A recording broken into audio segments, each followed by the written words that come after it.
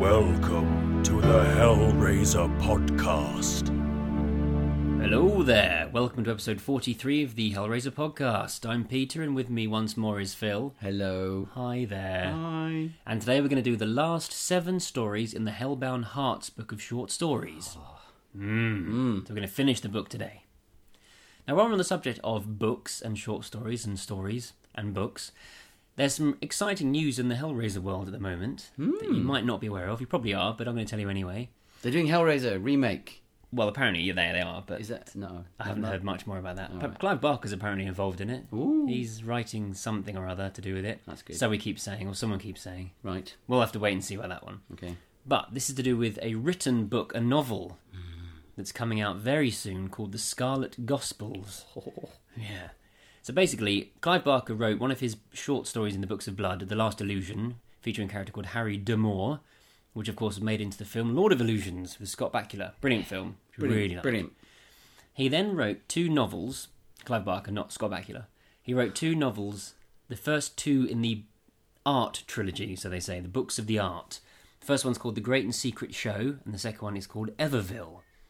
And this new book that's coming out very soon is called The Scarlet Gospels, and will feature Harry D'Amour and also Pinhead. Oh. It's going to feature the Hellraiser mythos in his last book of the art.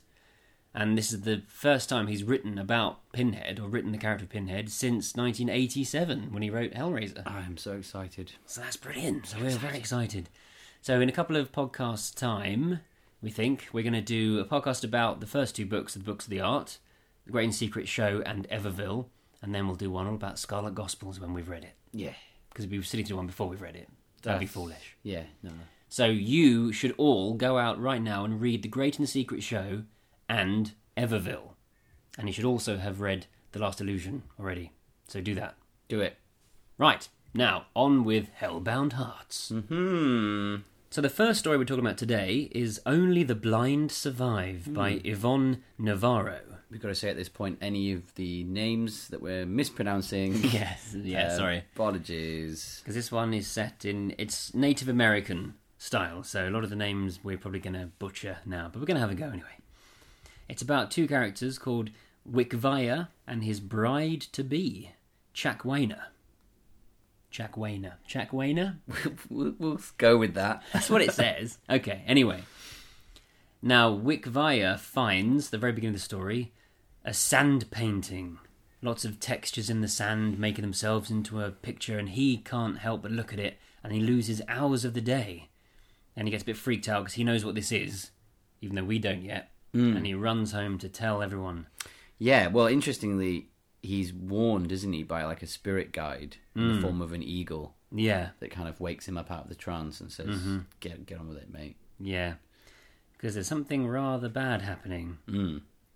There's a demon about to come from hell. So straight away, this is pretty cool.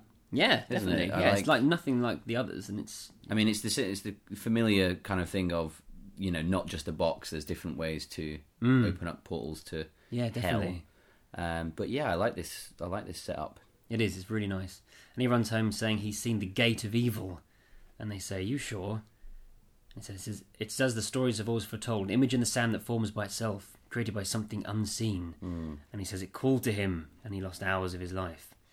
And they get a bit freaked out and start talking about the dark prophecy. There's obviously something that's happened before, and so will happen again. Because basically, it's the gate to the underworld, they say. This means that the gate is being opened, and they can rush to it and try and stop it before it opens. They're the spirit warriors. Yeah. And they must get to it before a beast comes through, because according to the legend, a beast will arise through the gate and will kill everyone. But only if the people can see it. He says the village must be rendered sightless. Legend says any beast that comes through cannot harm those who cannot see it. So basically, if you can see it, it can see you. Yes. And it can't if you can't. So the whole village has I love to... it. I love setups like this. I love it. Render themselves sightless, and they have to put things over their eyes. Yeah. Which I'm sure will work out perfectly fine. love it, because you know what's going to happen. So Chakwaina is his bride-to-be. All of a sudden he rushes in saying, right, everyone's got to blind themselves. And she's not quite sure that he's telling the put truth. a blindfold on. Well, yeah, I don't mean rip their eyes out. Yeah. They've got to put blindfolds over their eyes. Because she's going through a bit of a ritual, isn't she? Because she's going to be married to him, and she's got to be with his grandmother. Yeah. Performing sort of Who's the homely. matriarch of the whole tribe. Basically, she's going to become the matriarch one day because of this. So she's got to kind of be doing grinding corn and stuff at home before their marriage.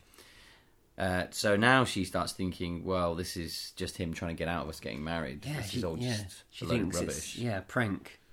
He doesn't want to marry I'm her. here with a blindfold on and everyone else is having Yeah. a laugh. And they're all saying the whole village has to do this. And then she's saying, but we're in this little hut on our own. How do I know that everyone else is doing it?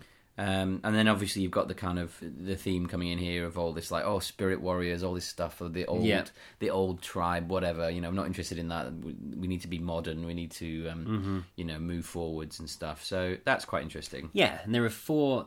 It's written there are 4 spirit warriors can defeat the creature if the gate's not closed and the creature comes through. And it's going to destroy the world with fire. So it says. Right. So are we saying this is a Cenobite then? That's going to come through. Well, is it a precursor to a Cenobite? I don't know if it's a Cenobite, because Cenobites don't just arrive and then burn everyone to death, do they? They're more ordered than that. Well, I don't know. Unless this is set way in the past. It's interesting, isn't it, to think about? Because, you know, I in my head, this was set way in the past. Yeah. As in way, way in the past. And it's almost as in this is like an early type of Cenobite. Yes, an before hell ordered itself, maybe. Perhaps. Nothing to indicate that in the text, but you know that's no, but it's a nice thing to think.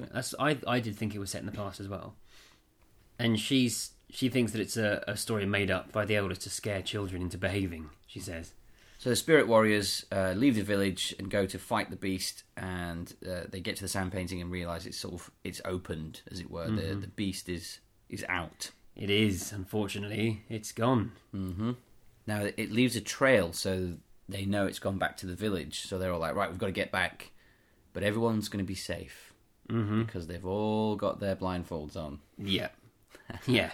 So we think, however, unfortunately, Chuck Weiner has realised, or thinks, this is all complete nonsense. Yeah. So she reaches up, what does she do? She takes off her blindfold. Oh dear. Oh dear. So the spirit warriors come back, they see this creature going into the hut. It's described as it looked like the sandy dirt had become a living entity crisscrossed with horrid sunken veins. Yeah. Horrible.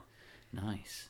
And it goes in and they rush in as well. Unfortunately, there she is looking at it, which means it can see her. Yeah. Oh dear. And she realises in her last minute, this is a nice detail, she realises as the blindfold comes off that she was stupid not to listen.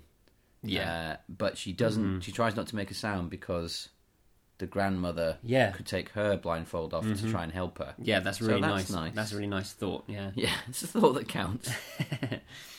And then this thing comes in, and it's described, it's basically like a big desert monster. Hungry eyes filled with dark shifting sand above her mouth that had cactus needles for teeth. Needles as long as her thumb and purple like the plentiful prickly pear spines at the height of summer. It's got a black forked tongue as well. A bit like many things we've seen in Hellraiser films. With their strange CGI tongues in Inferno. Yes. So she's basically... This is horrible, where it kind of grabs hold of her. Yeah, and it's all made of sort of cactus. And it's craving for the moisture within her body. Yeah. Well, he's a bit parched, bless him. Yes. He's all made of sand. I'm feeling a bit dry. Cacti. So it sinks the ends of its fingers into her shoulders. Yeah. Ooh. So it's like basically cactus needles going into her. She tries to pull away. She opens her mouth, and then the creature closes its cactus spine-covered mouth over her lips. But just at this point, the spirit warriors jump in. Hooray! Hooray! And they stab it in the back with a spear.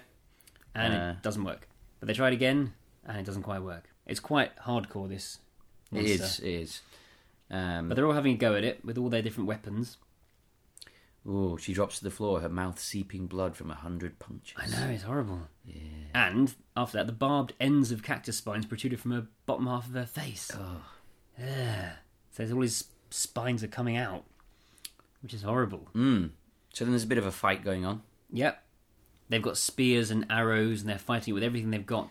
Yeah, and this is really good because, they're really going for it here, and they're doing everything they can, and it's not doing anything. The descriptions are really good. It's really action-packed. You can really see this happening as you're reading it. Yeah.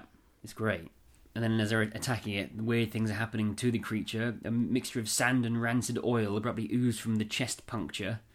So it is bleeding, or something's happening to it. So they know they're doing it some damage. So they carry on. And basically, saving the day, one of the spirit warriors with the bow shoots it in the face, and it dies, but it takes him with it. Yeah. The youngest warrior. Oh. Yeah, I love that. And to the end, the horrible creature never let go of its prickly, terrible smile. Yeah. So there you go. Horrific. And then Chuck Weiner starts saying that, carrying on with the wedding. So they're still going to carry on with the wedding, even though she's quite deformed and she's had her face bitten. They're going to carry on with the ritual and the ceremony. But there's a bit of a twist at the end. Yeah. So she's essentially going to become the matriarch of the village now. And basically, we are let in on the fact that it's the demon's gone into her. She's not herself. When it was latched onto her, it left something in her. Yeah. So she's now kind of like, we're going to get rid of all these spirit warriors, all this old rubbish. Yeah. The modern world will come through, and nobody will be stopping the looking for the sand paintings anymore. Which is a lovely little twist at the end. Yeah. And it ends with her making sure to blink away the dark swells of sand that gathered in the corners of her eyes. Ooh. So what do you think?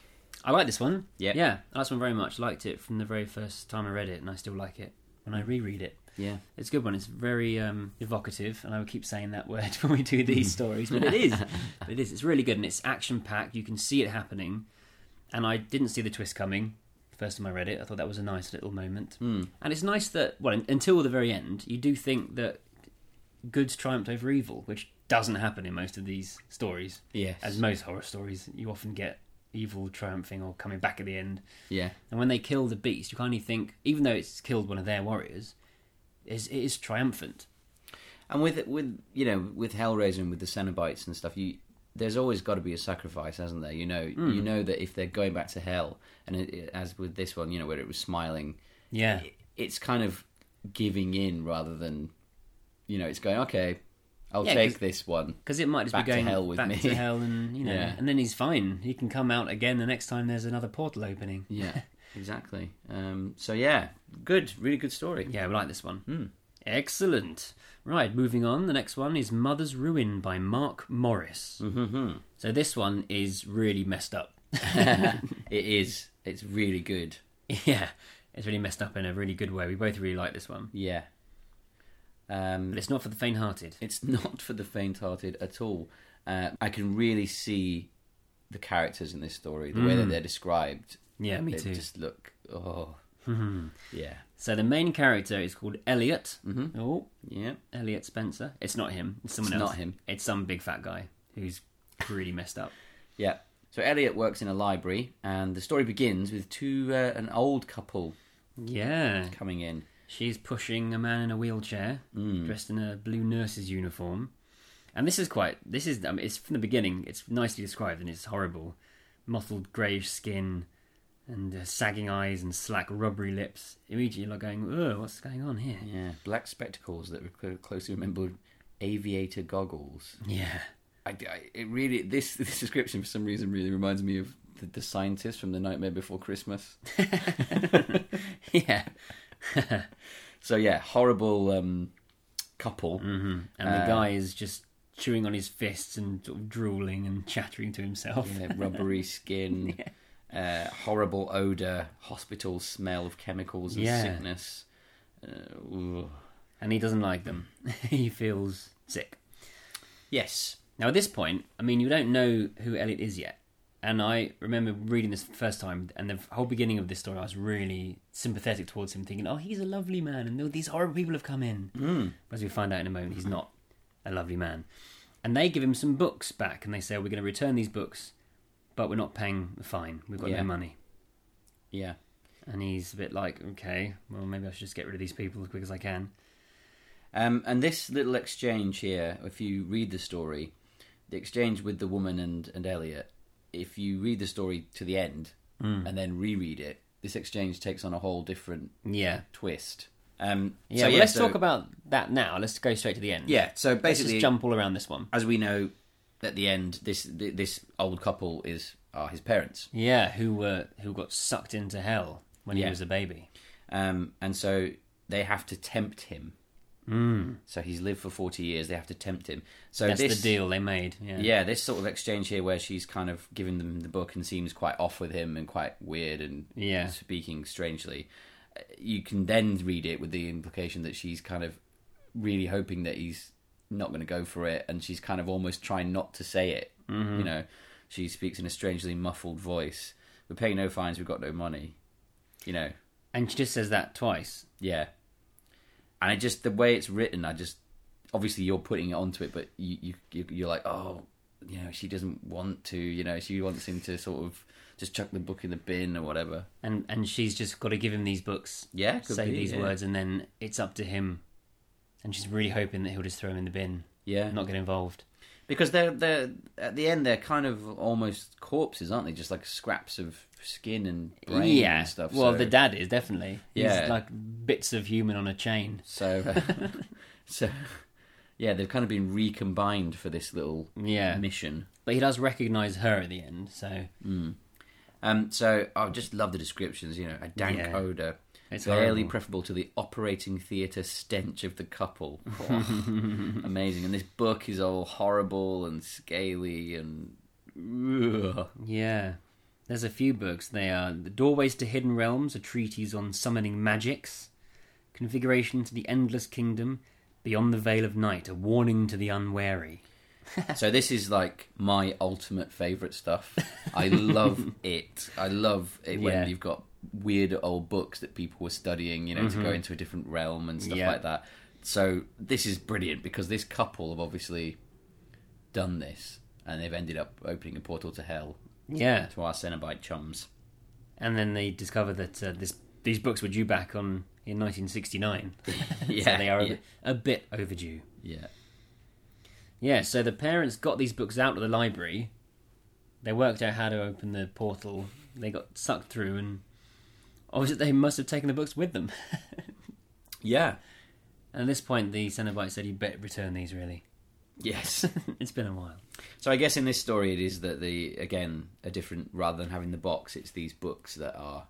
Yeah. So you get the feeling that they circulate throughout the years, you know, they're available for people to take and... Definitely.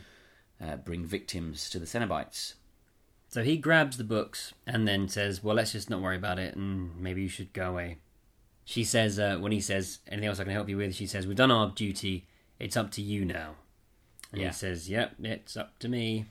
And so, at the beginning we just think she's being a bit weird, but we know from the end that she's saying, what happens to you from now on, it's up to you. Yeah. And then she goes to touch him, and then she hisses as if in sudden pain, snatches her hand away, and then just leaves. So is that, do you think, an indicator of this control that she was going to stroke his face? I think she wants to touch him, and then they're like, oi. And the Cenobite kind of burn her, yeah. Yeah, it could be. But obviously when you read that the first time, you're like, oh, yeah. Whoa, she's this that's weird really person creepy. that wants to touch him. Yeah. It is. It's really creepy. Yeah. Yeah, the first time you read it, it's really creepy. The second time you read it, it's really sad. Yes. Yeah. So anyway, so he's just about to throw them away. Mm-hmm. And then something falls out of one of them, a card, which has something rather kinky on it. Well, here we go, because we start getting into his character here, where it says he finds it difficult to understand what people's emotions are all about. Yeah, he's basically a bit of a sociopath, isn't he, really? Yeah, he just doesn't really know about friendships or laughing or anything like that. None of that is anything, no interest to him. The only things that are of interest to him are sex and pain and sex. That's it. Yeah. And this card that he finds, that's basically what's on it.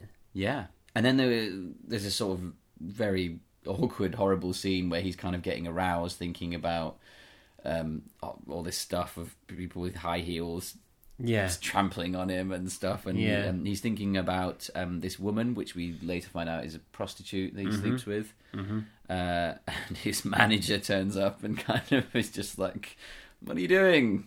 Yeah. He's like, nothing, I've got a headache. So that's interesting. So here's a question for you then. He's got this predilection for this sort of, kinky sex and stuff and pain. Mm-hmm. Where do you think that came from? Because that's obviously linked up to the Cenobites and what's going on with them. You could argue that it's hereditary, and his parents obviously had it because they went looking for this portal to hell. Mm-hmm. So maybe in some way it's passed down through DNA or something, because he's only a baby, I think, when they got taken away. That's what I mean. So it's not like they taught him to do it. No.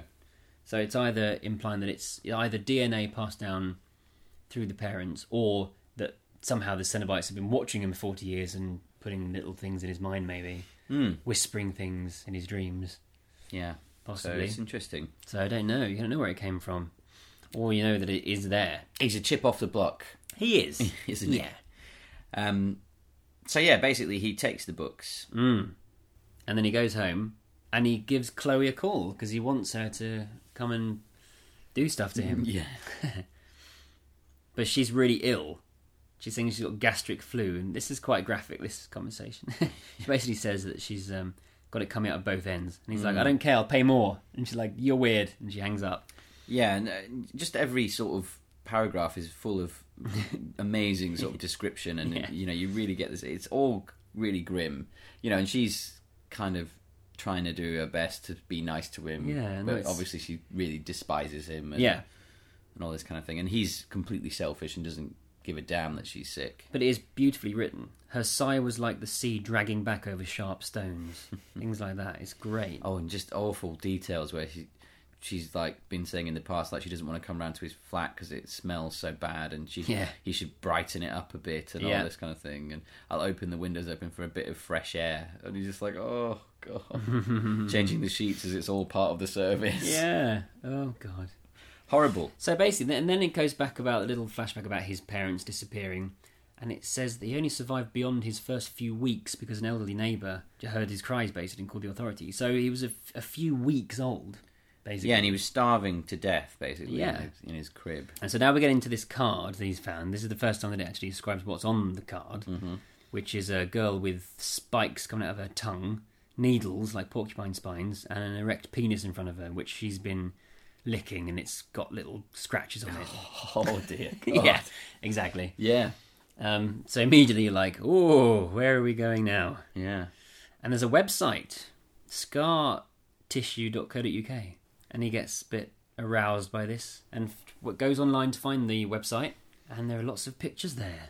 So yeah, and this is great as well. I mean, I love this kind of idea of you start off with the kind of old dusty books that bring you to this secret knowledge, and then you go to the modern world where you've got like websites now that kind of take you to these kind of bizarre things. Yeah, it's great that the modern authors are just really like Hellworld. Taking it. Just like Hellworld. No, it's not like Hellworld. No. But it's good. It says that he couldn't remember typing in the address, which didn't matter. So either he did it without thinking, or he didn't, and someone else is sort of making him do these things. Yeah.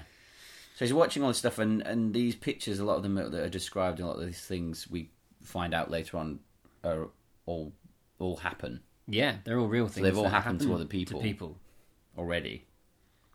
Yeah, nasty. And then the screen starts to go all funny, and it's going away. But there is an address on the screen which he has to quickly write down before it goes away. This is a nice moment. He grabs a pen, nowhere to write on, so he writes on the screen itself. Yeah, that's cool. And then he goes to the address. He has to go there. He has to see what's going on. Yeah. And now, this actually reminds me of Deader, this bit. He gets the cab to this abandoned warehouse, and he can't get in, it's all locked. Yeah. The difference here is, of course, he finds a door, knocks on it, and it opens straight away. And he's allowed in.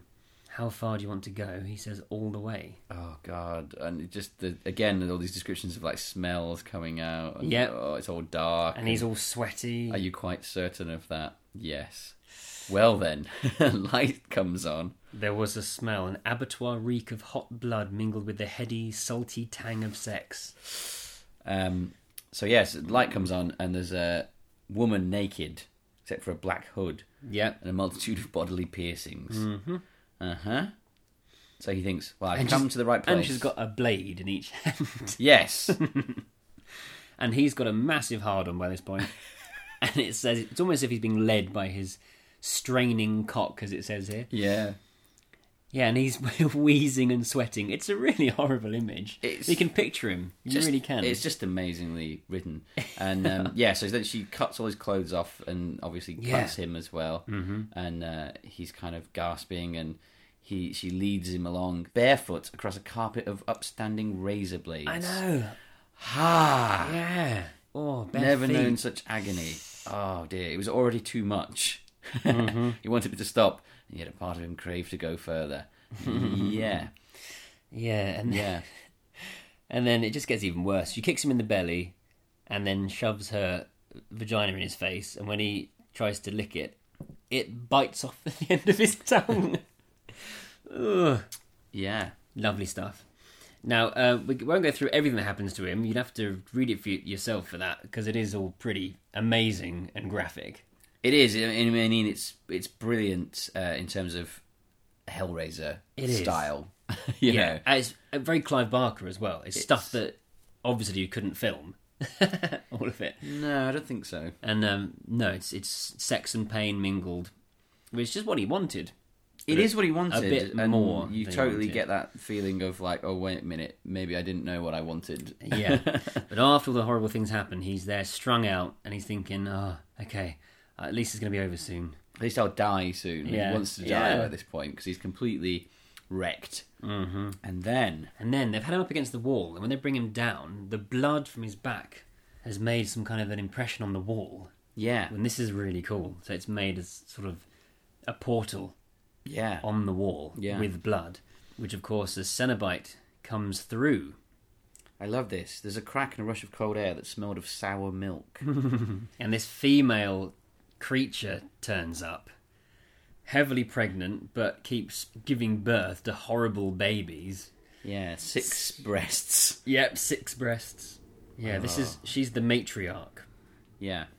And she gives birth to these babies, splashing to the floor in a muck of blood and black slime, and then immediately gets pregnant again. And then she says she collects children. She's here for him. And then he says, I'm not a child. And then all of a sudden we find out that the matriarch's holding 2 chains. And this is where we have in one the sliver of dad, sliver of brain and eye, withered limb, thin sack of skin containing a feebly beating heart. But the other one he does recognise as being human, and it's the woman in the library. Yeah. It's like, yeah, well, here are your parents. So there you go. And then we have the classic kind of bargain thing where they basically pleaded for his life and said, listen, she said, okay, well, he can have 40 years. Yeah, and then you have to tempt him. You tempt him, and if he doesn't go for it, fine, we'll leave him alone.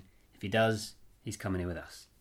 Unfortunately, he goes for it, yeah. And I mean, that's brilliant that she loves the fact that the parents caused his downfall. That's even better. There's even more torment for them. And that's it. Then it ends with him becoming part of the one big happy family. Big happy family. Brilliant story. Yeah, it is brilliant. Really good.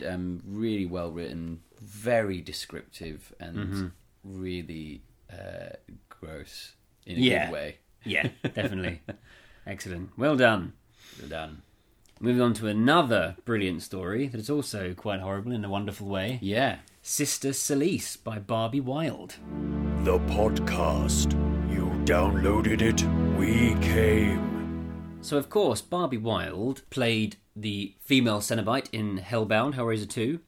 And what we have now from her short story, is a backstory to that character. Yeah. Which is really exciting. Brilliant. And it turns out the female Cenobite began life as a nun.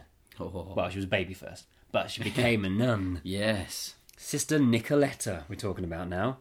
Yeah. But she says it was the only option to her, basically, to be a nun.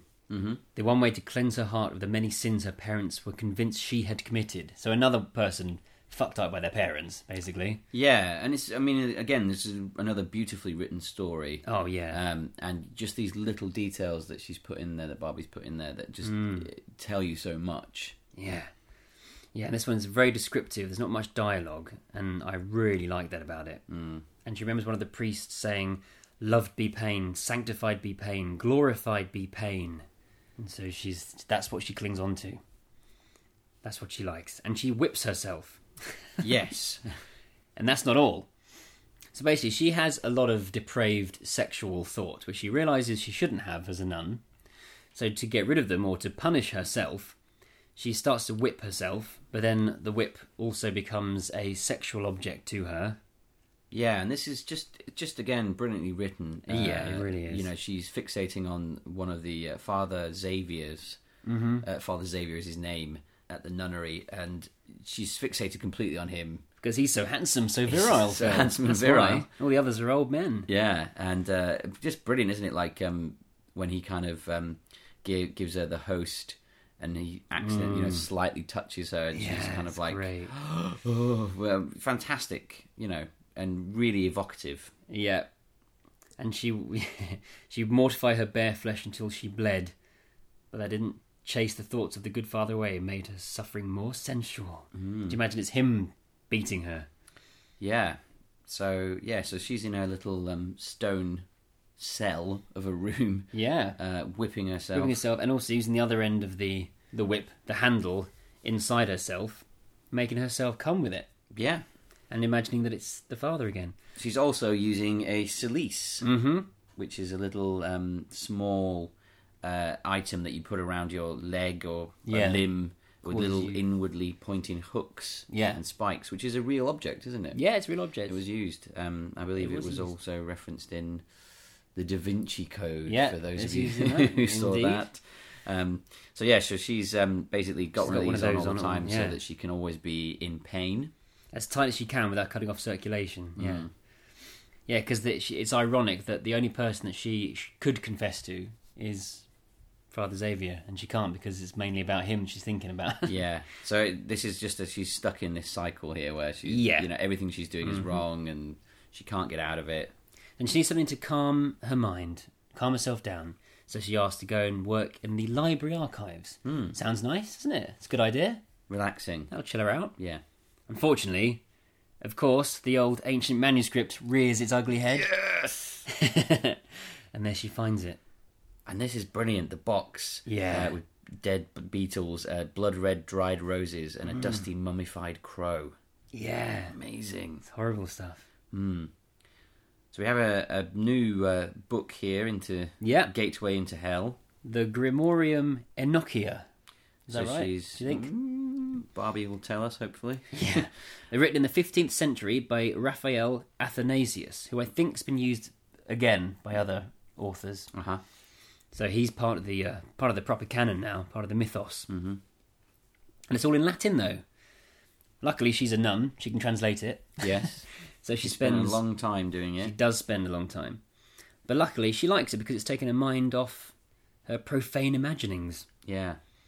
Unfortunately, Athanasius was, it says here, an alchemist, necromancer, and cryptographer. Yeah, and they've mixed him in with real history here with Gilles de Rais, real serial killer and mass murderer. So here we go. The invocation's written down, a pathway into another dimension. So this is how you can summon the portal to hell and come across the Cenobites.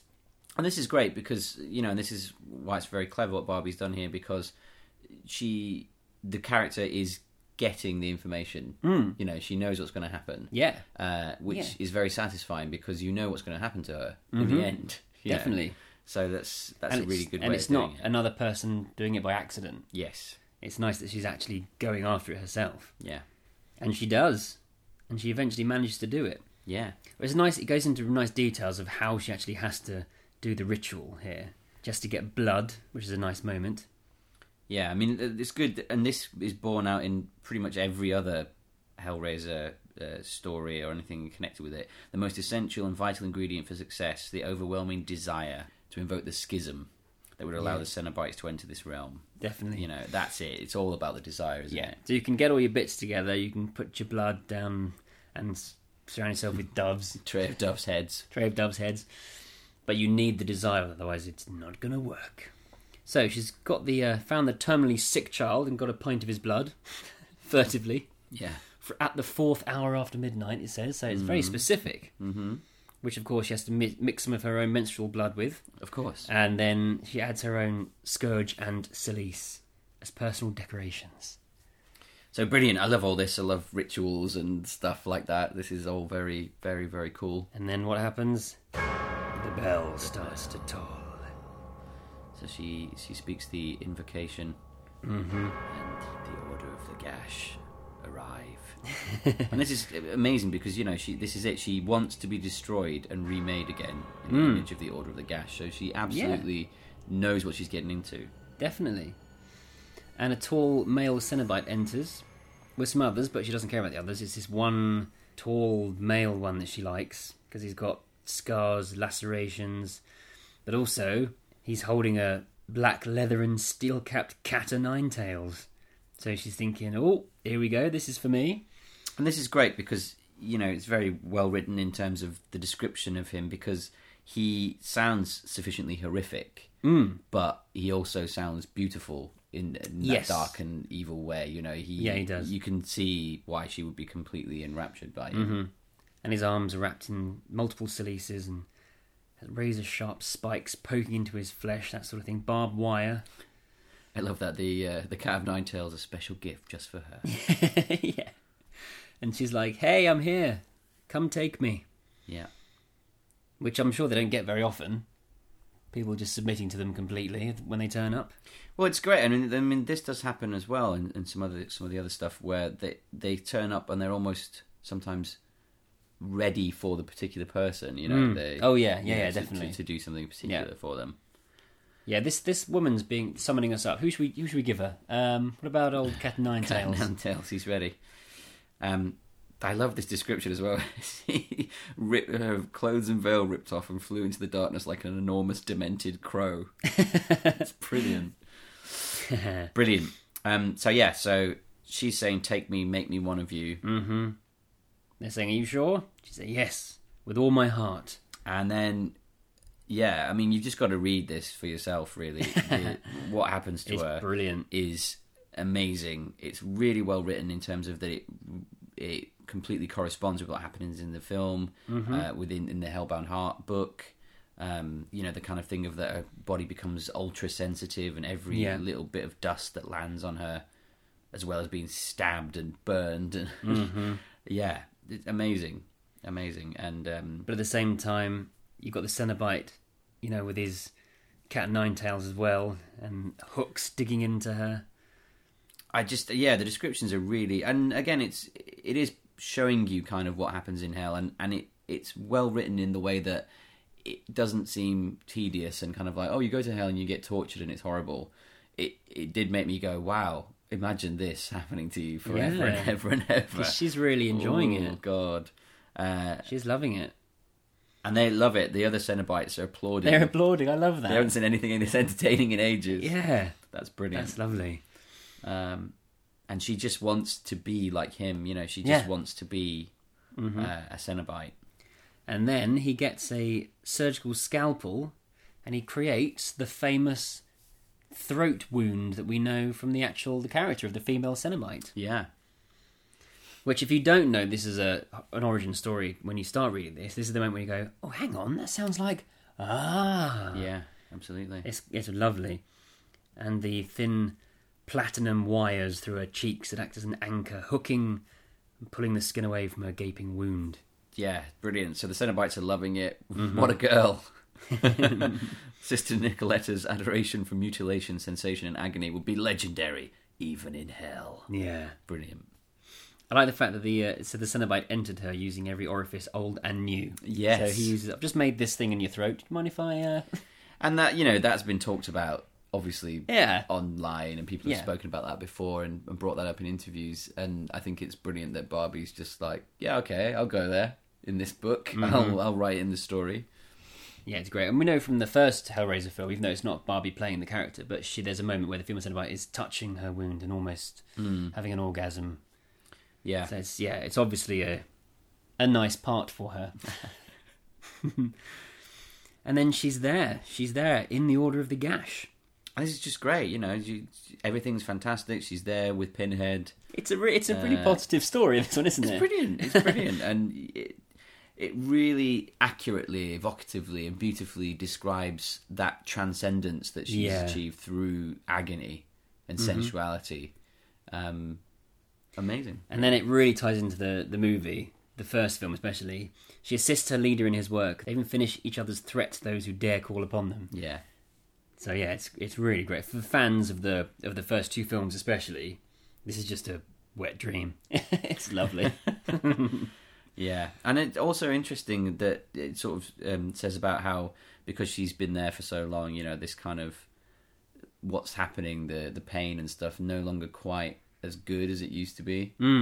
Doesn't give her quite the delight for herself, but the delight in the pain of others is truly enriching. Absolutely. So she's the perfect Cenobite. She's no longer concerned about demons in her mind. She's a demon herself. And woe betide the mind that comes across her. Brilliant. So that's a really good one. Excellent. Thank you very much, Barbie. Yes, great stuff. Right, and next up we have Santos del Inferno. Inferno? I'm not quite sure how you pronounce that last word. By Jeffrey J. Marriott. So, this story is about a chap called Ron Marks, who isn't having a good time. No. Unfortunately. There was an accident early on where he's on the street, he's waiting for his wife and child to come home, and this truck careers around the corner, and there's a single mother with a stroller, an infant in a stroller, and he's worried that the truck's going to hit the family, so he rushes out saying, "Hey, stop!" And because of that, the truck swerves to avoid the stroller, but smashes into his wife and child's car, killing them. Yes. So yeah, he's set up as very much a family man, family, kind of the simple, straightforward life is what defines him. And he gets plunged into deep depression, and he starts to booze, and just everything loses. Well, he basically loses his life, really. Yeah, he gets a lot of money from insurance policy. Yeah, so he doesn't have to work or anything. So yeah, he just basically drinks all day, walking around. This is really interesting, this kind of thing of like, he just gets a big pitcher and pours all the cheapest booze in it he can, and mixes it up and drinks it, horrible. Which is horrible. So, and that's very well written. The whole kind of thing of him basically just he has to block out all these thoughts of his family. No, it's horrible, but it's really well written. And then the anniversary comes around, and he's not really aware of it, but subconsciously he is, because he drinks more and more and more and more. And then there's a knock on the door, and who is it? It's the guy who was driving the truck that killed his family. Yeah. And the reason he's not in prison, it says he'd been charged with manslaughter, but a sharp lawyer managed to get him a deal, time served and community service. So there he is. And Ron tries to punch him, but misses because he's drunk, very drunk. Yes, and this guy's kind of saying his life was kind of wrecked as well. His girlfriend left him, he lost his job, lost all of his friends, was in prison for a little bit. Yeah, Ron's like, "Get out, I don't care." Yeah. And he said, "Hey, let me in." And this is Lenny, Leonardo Montoya. Yeah. So he comes in, and Lenny, it seems very nice at the moment. He's doing some nice things for Ron. He opens his curtains. He's a bit like Chloe did for Elliot in the other story today. He makes him some food. He goes out, buys some food, comes back and does some shopping, does some cooking. Spruces the place up a bit. Yeah, so for days. It says there for days.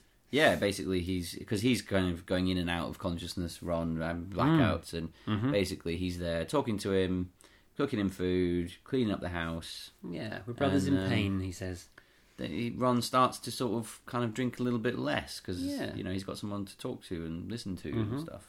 And then Lenny says, "Hey, we should go to El Paso, a 2-hour drive, go to a strip club." And I was like, "What? I don't want to do that." And he says, "Nah, it'll be fine. Come on, let's go." Yeah, interesting detail before that as well, where Ron, when he kind of sobers up a little bit, realises that Lenny's basically living off his money. Yeah, he's in the house. Yeah, he's like, "I'm doing all this for you," but actually, he's using his insurance money to live, basically. But it turns out that Ron does quite enjoy the strip club. Yeah, he'd kind of forgotten all about sex and stuff, and then suddenly he goes, okay. It says it was the first time he had truly felt in more than a year. And now Lenny starts talking about... Here we go. Well, I've heard of this other thing we can do. Yeah. Where you get all sorts of crazy things. Yeah, and so this is what Lenny's heard is... It's this kind of thing where you go to this place and you can have anything that you want sexually. And obviously this being the Hellraiser book, you're kind of thinking, is he talking about the box and hell and so on? And he does say in hell or something like that. So he's basically saying, look, we can go to this place that's kind of like hell or whatever, but don't worry, it's all good. We can have anything we want. We just need these religious icons. Yeah, these santos. Yeah. Religious art objects, sculptures, paintings, any representation of the saints. So again, a different way of getting to hell. Yeah, absolutely. And this is nice. Box. You've got to get 7 of them and join them together, he says, into like a puzzle. Mm-hmm. And these are real... not just any depictions of saints, are they? No, these are real things. Not the ones in the story, but no. The real ones, the real saintly ones, do exist, and these are... these ones are a bit more pornographic. Yeah, horrible Cenobite versions of them. Yeah. Yeah. And he's got one of them already. Yeah. He says. Yeah. And Lenny says that he actually killed someone to get it. He did. Which Ron is a bit taken aback by. As you would be. Yeah. Yeah. At this point in the story, I'm kind of like, I don't know, I don't really like Lenny. No, I don't like Lenny either. I wish Lenny wasn't here. Yeah. But you're thinking, okay, so they obviously don't know what they're getting into here. Lenny thinks he knows the score, but he doesn't. So, he's got this Santo, 14 inches long, wooden carving. It's paint chipped and aged. And it's a woman, but she's spreading her legs. And from her open vagina slithered what Ron could only call a monster, black-snouted, many-toothed, with 2 tongues curling in different directions. So, yeah, pretty grim. And then they set off on the search. They've got to find more. They've got to find all 7. Yeah. You've got to collect them all. Yeah, and then he's putting it all forward, very much like, I'm going to do you a favour. Yeah. I'm going to help you find these things, and this will be great. And then, unfortunately, all of a sudden, he says... I love this, where he says... all the pleasures of hell, my man. The way I hear it, that crap about fire and pitchforks is bogus. Heaven sucks. Hell's where the fun people go. There's also a description of what some of the things are, which is quite good fun. Yeah, there's lots of... Saint Agnes, whose spread fingers were shaped like erect phalluses. Saint Nestor, a rare sitting santo with a giant candle jammed up his rectum, the exposed end flaming. They're all pretty full on. Yeah, and then all of a sudden he says, we've got 1 more to go, number 7, but I need your help. Yeah, and, there's quite a long period of time elapses with Lenny going out, taking lots of money to buy these things, and sometimes coming back, obviously, like he's had to do something really horrific to get it. Because he's got the money still. Yeah, he's got the money still. Killed someone or whatever. And the last one, turns out, is in a church. And they go into the church, they're looking around, and all of a sudden, a priest turns up, an ancient padre. His cassock and surplice filthy and torn. Yeah. So you think, hang on, this guy sounds a bit odd. Yeah. And he says, get out. Yeah. And he knows about the Santo, because he says, that's not meant for the likes of you. Yeah. So obviously... it's definitely there, and he knows about it. And he grabs a candlestick and tries to hit them with it. But Ron just grabs something, a piece of the altar's broken leg, and he just to defend himself. And the priest trips and impales himself on it. Yeah, he kills him. He kills him by accident. Yeah, and Ron's like, I didn't mean to kill him. And he's like, yeah, never mind. That was fucking awesome. Yeah, I killed a priest, whatever. Yeah, it doesn't matter, it's fine, no loss. Let's look for the Santo. Yeah, so they find... a sort of sarcophagus. Yeah. And there it is. And it's fun that they find the Santo and it's wedged into the deceased rib cage, so they have to work it out. It's horrible. And now he's got them. And then he tries to put them together, but he can't do it. They don't connect, Phil. Yeah, so what do they do? Oh, then they start arguing. This is bad. But then the old padre turns up. He's back. A ragged hole in his chest. Yeah. And he takes his skin off. Yeah. Absolutely. And it turns out it's a Cenobite in disguise. And they're referenced as Cenobites. Yep. In the Order of the Gash in the story as well. Great description, stitched together. Oh, it's lovely, yeah. Brass buttons sewn in place. Yeah. There's extra eyeballs. Stitches everywhere. Scent of vanilla. Yeah, that's back again. He's called Buttons, this Cenobite. 3 thick stitches pinned his upper lip to his nose. Similar needlework held lower lip to chin. So basically, this is where we learn that it's all a setup. Yeah, well, first of all, the Cenobite says, you're missing one piece, and it's him. He goes and stands among them. Now we're complete. and the Santos move together and they gather round him. And then unfortunately, it turns out that Lenny has been setting up Ron. Yeah, so this is very interesting because basically Lenny, this whole time, has hated Ron. Yeah. Because rather than taking responsibility for running over Ron's wife and kid... Yeah, he blamed him for waving him out the way and smashing him into the car. Yeah, he's completely like, I want to send you to hell. Yeah. And this Buttons Cenobite, there's a really interesting sort of backstory here, isn't there? So yeah, it turns out that Lenny used to live there, and there was a priest, Padre Escalante, who summoned this Cenobite, and he says, Buttons, we call him. Yeah. That's a little nickname we gave him. Buttons! And Padre got flayed for his trouble, and they all left. But Lenny's come back. Yeah, so Lenny's actually made a huge error here because he ran off, and now he's thought, I'm going to take this Ron guy back and send him to hell. Whereas Buttons says, I swore none of you would escape if I could lure you back. Uh-oh. So that was a bit of a miscalculation. There's a nice moment here where Buttons says, you handle the Santos too, Leonardo. He's like, well, yeah, but he had him last. Yeah. But I knew you first. It's also a bit... Lenny turns into a bit of a petulant child. No, he's got him. Yeah. It was him. Absolutely.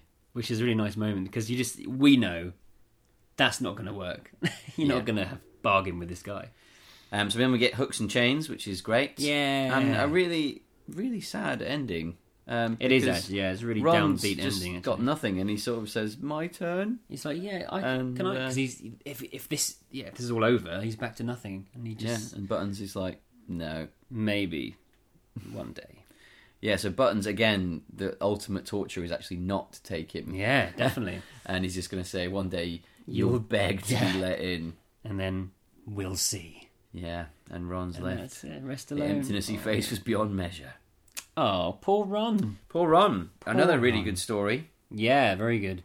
Really enjoyable and really interesting. And a lot going on. There's a lot of plot in that short story. It's really good. Yes. Very good.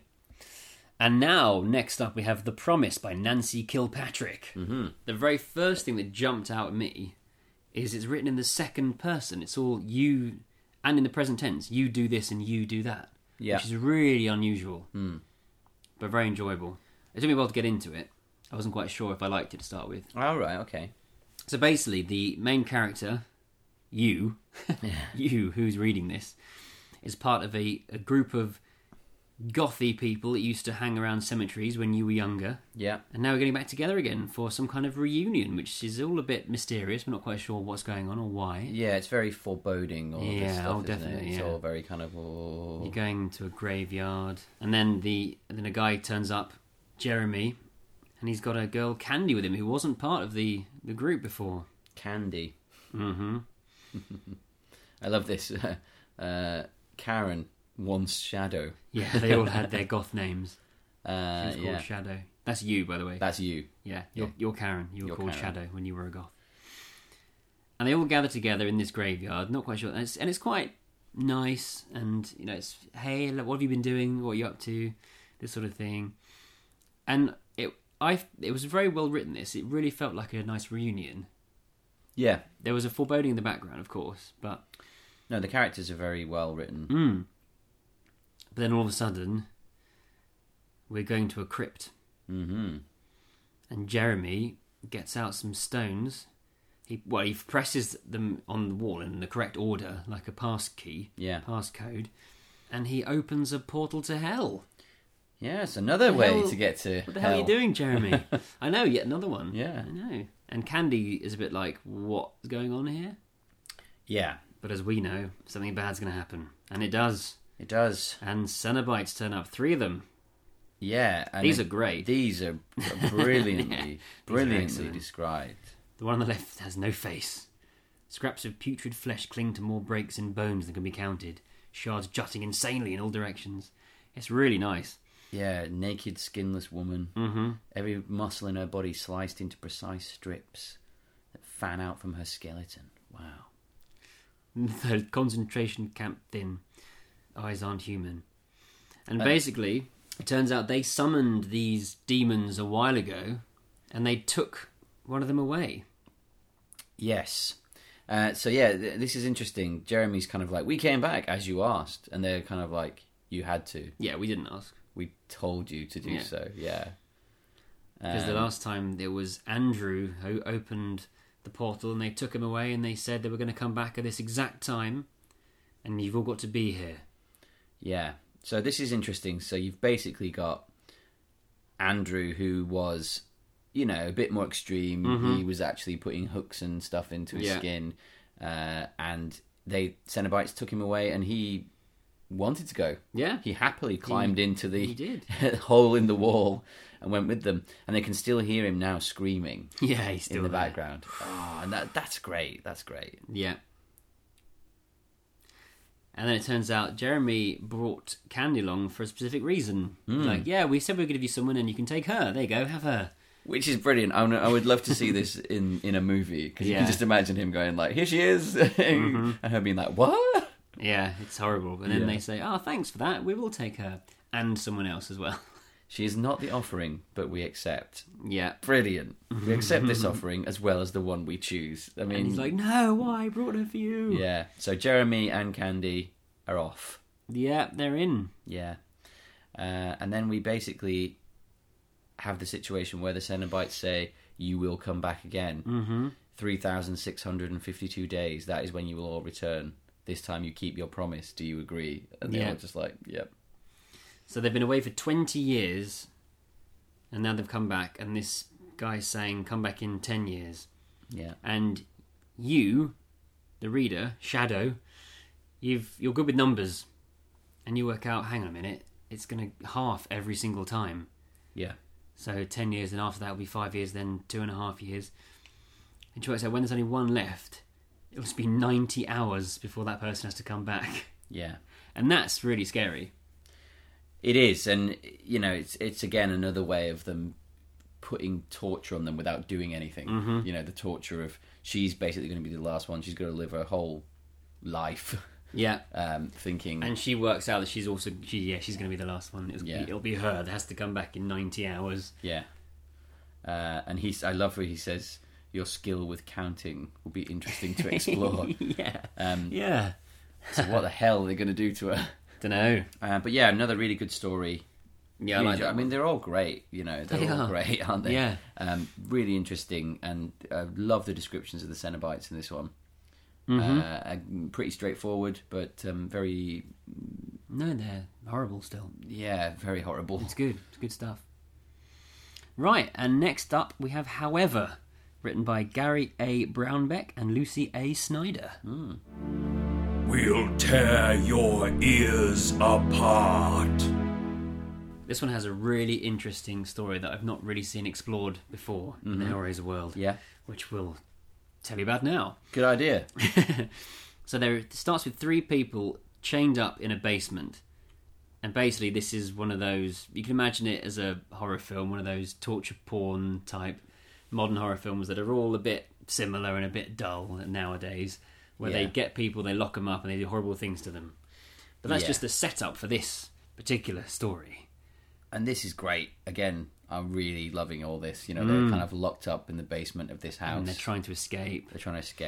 And they refer to the people that are doing the locking up as the cold ones. Because they said they're going to go out, every now and again they go out for a couple of cold ones. Yeah. And this is great, because you find out, through little bits here and there, apart from the fact they've got them locked in their basement, that they basically... are a couple of serial killers, this group, and they just they go out and they capture people and they just abuse them in horrible ways, do horrible things to them. They were kept down here, they were used as toys, furniture, as ashtrays, as toilets, as objects to be abused in ways none of them had ever imagined and now would never forget. Not very nice, Phil. Not nice. Those of you listening, don't do this sort of thing at home. Don't do it at home. But they can hear them talking upstairs, and they've heard them talking about a box. And they're intrigued by this. I'm intrigued. You should be. Yeah. Now, the interesting part is that basically they're just starving to death. Because the cold ones hardly ever feed them, very rarely. And so they're making a bit of an escape attempt. Yeah. They can basically just get Penny free. Yeah.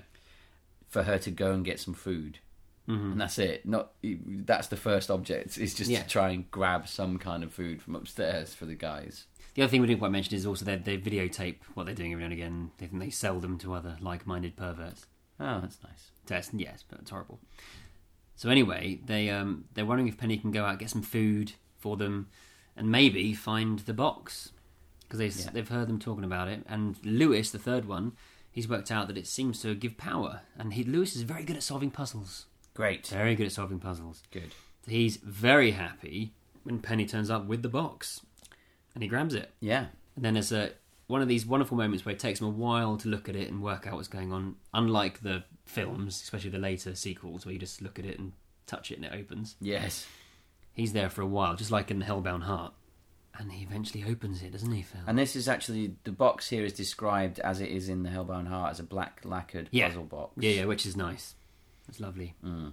And then, click, it opens. But also, he works out, he starts to do it, and then he thinks it's letting me open it. So it does have that sort of, come on, you can do it, you can do it. Yeah, it press this wants bit to over open, here.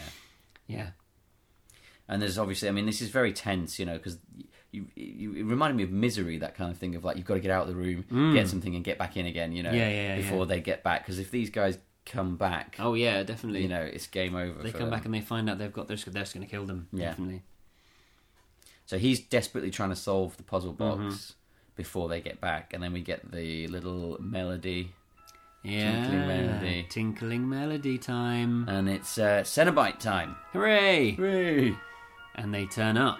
Well, he turns up, it's one. Yeah. And he's referred to as a genie, because that's what Lewis thinks of him as. He's opened this box and there's a genie inside. Yeah. But the genie's not very nice. There's a wonderful written moment here, where Lewis he breaks up what makes this person horrible into like jigsaw pieces to make it less horrible to him.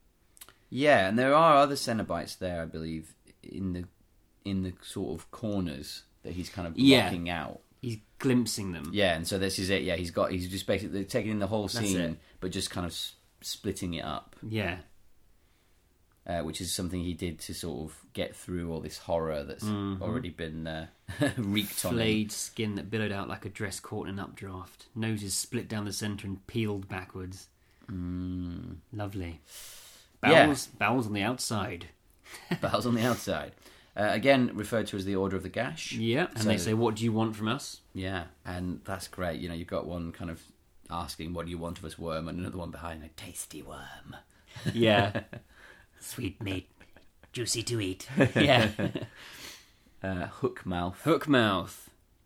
What do you want? Help us get out of here. Why should we help you? And they're like, hey, we're not going to help you. We're going to take you to hell. Yeah. But then it all goes a bit wrong for the Cenobites.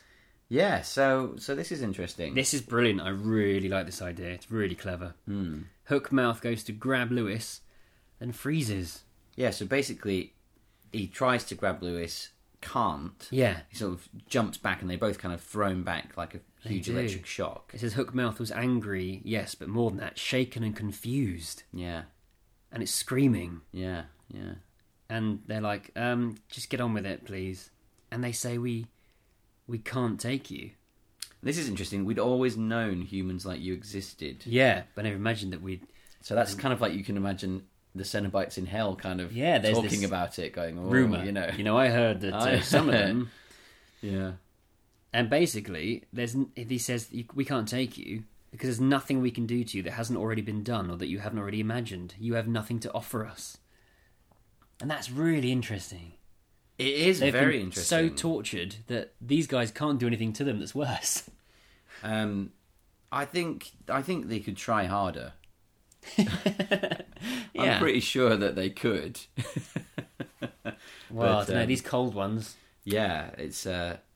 And so they just turn around and they're going to leave. That's it. Oh, exactly. Really disappointed. And then all of a sudden... And I love how they're like, you have nothing to offer us, you've wasted our time. You've wasted our time, actually annoyed at them. Yeah, like, oh, yeah. God. Fine. Yeah. We're off. And then the cold ones turn up. Upstairs. And so the Cenobites stop for a moment, listen. Now, this is an interesting part as well, where Hookmouth says, I shared your pain, thoughts and memories. I nearly envied your remaining here. Yeah. And that will disturb me for a long time to come. Mm-hmm. No, it's lovely. Yeah, so he's loving the fact that they're leaving them. Again, another thing where they can inflict torture on you without actually doing anything. Definitely, yeah. So he's loving that they can leave you here. Nothing to bargain with you've got. And then they hear the cold ones come back. Mm-hmm. And of course, Well, you have nothing to offer us. However... Dot. Brilliant. It's a good one. Really good. Again, lovely details. Really interesting setup. Really makes you think, that one. Just great. Great. And one more, Phil. Only one more, and that's the whole book done. Wow. This one's called 'Tis Pity He's Ashore by Chaz Brenchley. So this one's in the first person. Sailor Martin he's called. And he's gone to meet someone called Johnny who sells some crazy things. Basically trinkets and things. He lives down by the marina or down by the sea. And he's got all these very odd things. And Martin likes strange things. Often goes to see what Johnny's got to offer. Yeah, so Johnny's kind of buying strange items from the people who come in from the ships and stuff to sell on. And there's a big storm coming, and Johnny's saying you should be back to sea, and he's saying no, I can't, not until the storm blows over. Well, in that case, I got something for you. I might have something for you, sir. Yeah, and what he's got is a little compass. But and it's not pointing north, but it's pointing towards a symbol in the compass. There are 4 different symbols, Chinese symbols, which Martin doesn't know what they mean, but it's pointing towards one of them. And he's very confused, not quite sure what it is. Although Johnny says, it's a right compass. This will find you your way through hell. Like, okay, right. Doesn't point north, though, does it? So. No. And so, Martin takes it back to his hotel room. And it's interesting, but talking about Chinese characters, though, he says they don't work like an alphabet. We can spell out an unfamiliar word. If you don't know what the symbol is, that's it, you don't know it. Yeah. So he can't work out what it is. He's not quite sure what's going on. And also, the interesting thing is Johnny says, I owe you some money, but take this instead. And he's like, okay, that's fine. And so he's gone to a hotel. He's right at the top of the hotel, in a suite, looking at the compass, not quite sure what to do with it. There's a typhoon coming. And there's a knock on the door, room service. And it's a young Chinese boy called Shen, who's come with some food and also a bit more. Yes, Johnny sent him. So he says. And turns out Martin likes the young men. And he's going to have some nice Chinese food and then some nice Chinese man. Yeah. So they have some food together. It's very nice. And then he's like, hey, why don't we... Well, before that, I've got this compass. Would you mind having a look at it and tell me what this means? And this is really interesting. So, the characters... At south is the character for sorrow, lamentation. The west is pleasure, east is pain or extremity. But the north one doesn't quite know what it means. As I'm not sure this is a true character. It's got bits from sorrow, bits from pleasure, bits from pain. It's sort of all 3 of them. Not quite sure there is a word like that. And that's really interesting. I love that idea. Yeah. And so after he's found out that's what it means, they can't work out what it means until they go online, until the internet connection goes down, and they can't work it out, so he thinks, well, never mind, let's have some fun. Takes off Shen's clothes, and he's all scarred. He's covered in scars, disfigured. A checkerboard effect up his arms, across his chest, down his thighs and calves. Interesting. And he says if those scars weren't self-inflicted, they were surely administered by consent. He's not embarrassed about them. He's saying, yeah, well, this is me, so there you go. Then they have some nice time together, some nice rude time. And then later on at night, Martin wakes up and Shen's out of bed, looking out the window, naked. And then he sees another figure beyond the glass. He thinks it's a reflection, first of all, also naked. But it's not. The scars and the reflection are differently organised. Yeah. And it lifts its hand to the glass, whereas Shen isn't. And this is a really nice creepy moment. You can really see that. You can really picture that. Absolutely. And then Shen lifts his own hand, and then all hell breaks loose. The window blows in, blows out, blows away. And it's just gone. And the window's gone, and it takes Shen with it. He's gone as well. He's gone. All of a sudden, completely disappeared. And there's this huge storm, this huge typhoon going on outside, which, of course, now there's no window, comes into the room. Yeah. And blowing everything around, taking things out. And Martin manages to get out eventually. And this is quite well written. All the things flying around the room. Yeah, it's great. You never realise that the weight of things until they're flying towards him. Yes. And then the police turn up and the doctors, they give him a large whiskey and a little pill, which gives him a nice little sleep. Ask him lots of questions. He has to be honest about it, he thinks. So he tells them my friend was here. I'm not sure who he was really. Asked Johnny. So he thinks, I shouldn't really be telling him about Johnny, but, I mean, he could be charged with anything here. So he does decide to basically tell them to go and speak to Johnny. Yeah. And then he says, I better go, I'm just going to go and have a lie down. But he sneaks back to the room he was in before, the one that the window was blown out. Yeah. And he wants to get his stuff. Luckily, a lot of his stuff is waterproof because he's a sailor, so it's not damaged. But also, what's there? The compass. Still there. Didn't blow out. So he grabs it. He looks inside, but it's no longer pointing anywhere particular. It's just spinning around. Wherever Shen had been taken, you couldn't get there from here. Not anymore. So he takes it back to Johnny. Johnny also not having a good time. He's had a bit of a problem with this storm. Things broken. Someone broke in, he says, but nothing was stolen. And this is interesting, saying he's annoyed, saying, why did you send the police to speak to me? Yeah. There was some whore boy, I don't know. And he's like, well, you didn't send him. You didn't? No, I'm not your pimp. Yeah. Which he says was a lie. He's done it before. But Shen wasn't sent by Johnny. Shen was sent by someone else. And he looks around for the compass, and it's not there. No one had come, but it was gone. And I was somehow not surprised at all. No. And that's the end. There you go. Brilliant. I like that one as well.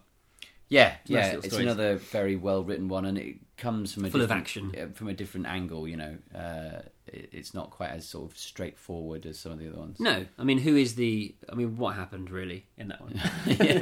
I'm not really sure what happened. Or obviously, the compass points towards hell or towards this mixture of pain and pleasure and sorrow. But I'm not quite sure who Shen is or what happened to him. Was he I don't know. But it's a very ambiguous one, and I quite enjoy that about it. Yes.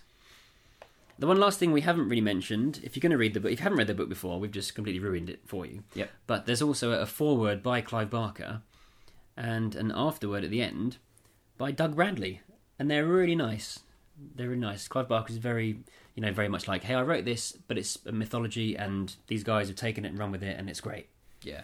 And both of them, they sound very sort of humble and pleased to be part of this world. And it's really nice, really lovely to read. Yeah, it is lovely. It's a great book. It is really good. Really, if you've got it at home, and read it again, because the stories, they bear quite a few rereads. They're really, really interesting, and there's so many little details in there that you get out of them. Fantastic. Very good indeed. So thank you, and many thanks to Paul Kane and Marie O'Regan, who are the editors, it says here. So thank you to those guys. Very, very well done. It's a really nice collection. Brilliant. And that's it. We won't be talking about that one again. Oh. That is the end of Hellbound Hearts. Yes, but do let us know what you think of the book. Yeah, what do you think of it? We're on Twitter at HellraiserCast. We're on Facebook. You can email us, hellraiserpodcast@hotmail.co.uk. Yeah. Get involved. Let us know what you think. Indeed. Nice one. So our next podcast will be another commentary. We're doing one every 3 podcasts. And it'll be Deader. Hellraiser number 7, Deader, which we both really like. Yeah. So I'm looking forward to that. Yeah. That'll be good fun. It's going to be good. So between now and the next one, everyone go back and watch Deader again. Yes. Which you should anyway. It's really good. In the meantime, thank you, Phil. Thank you, Peter. Indeed. And we'll see you all again very soon. See you soon. Bye.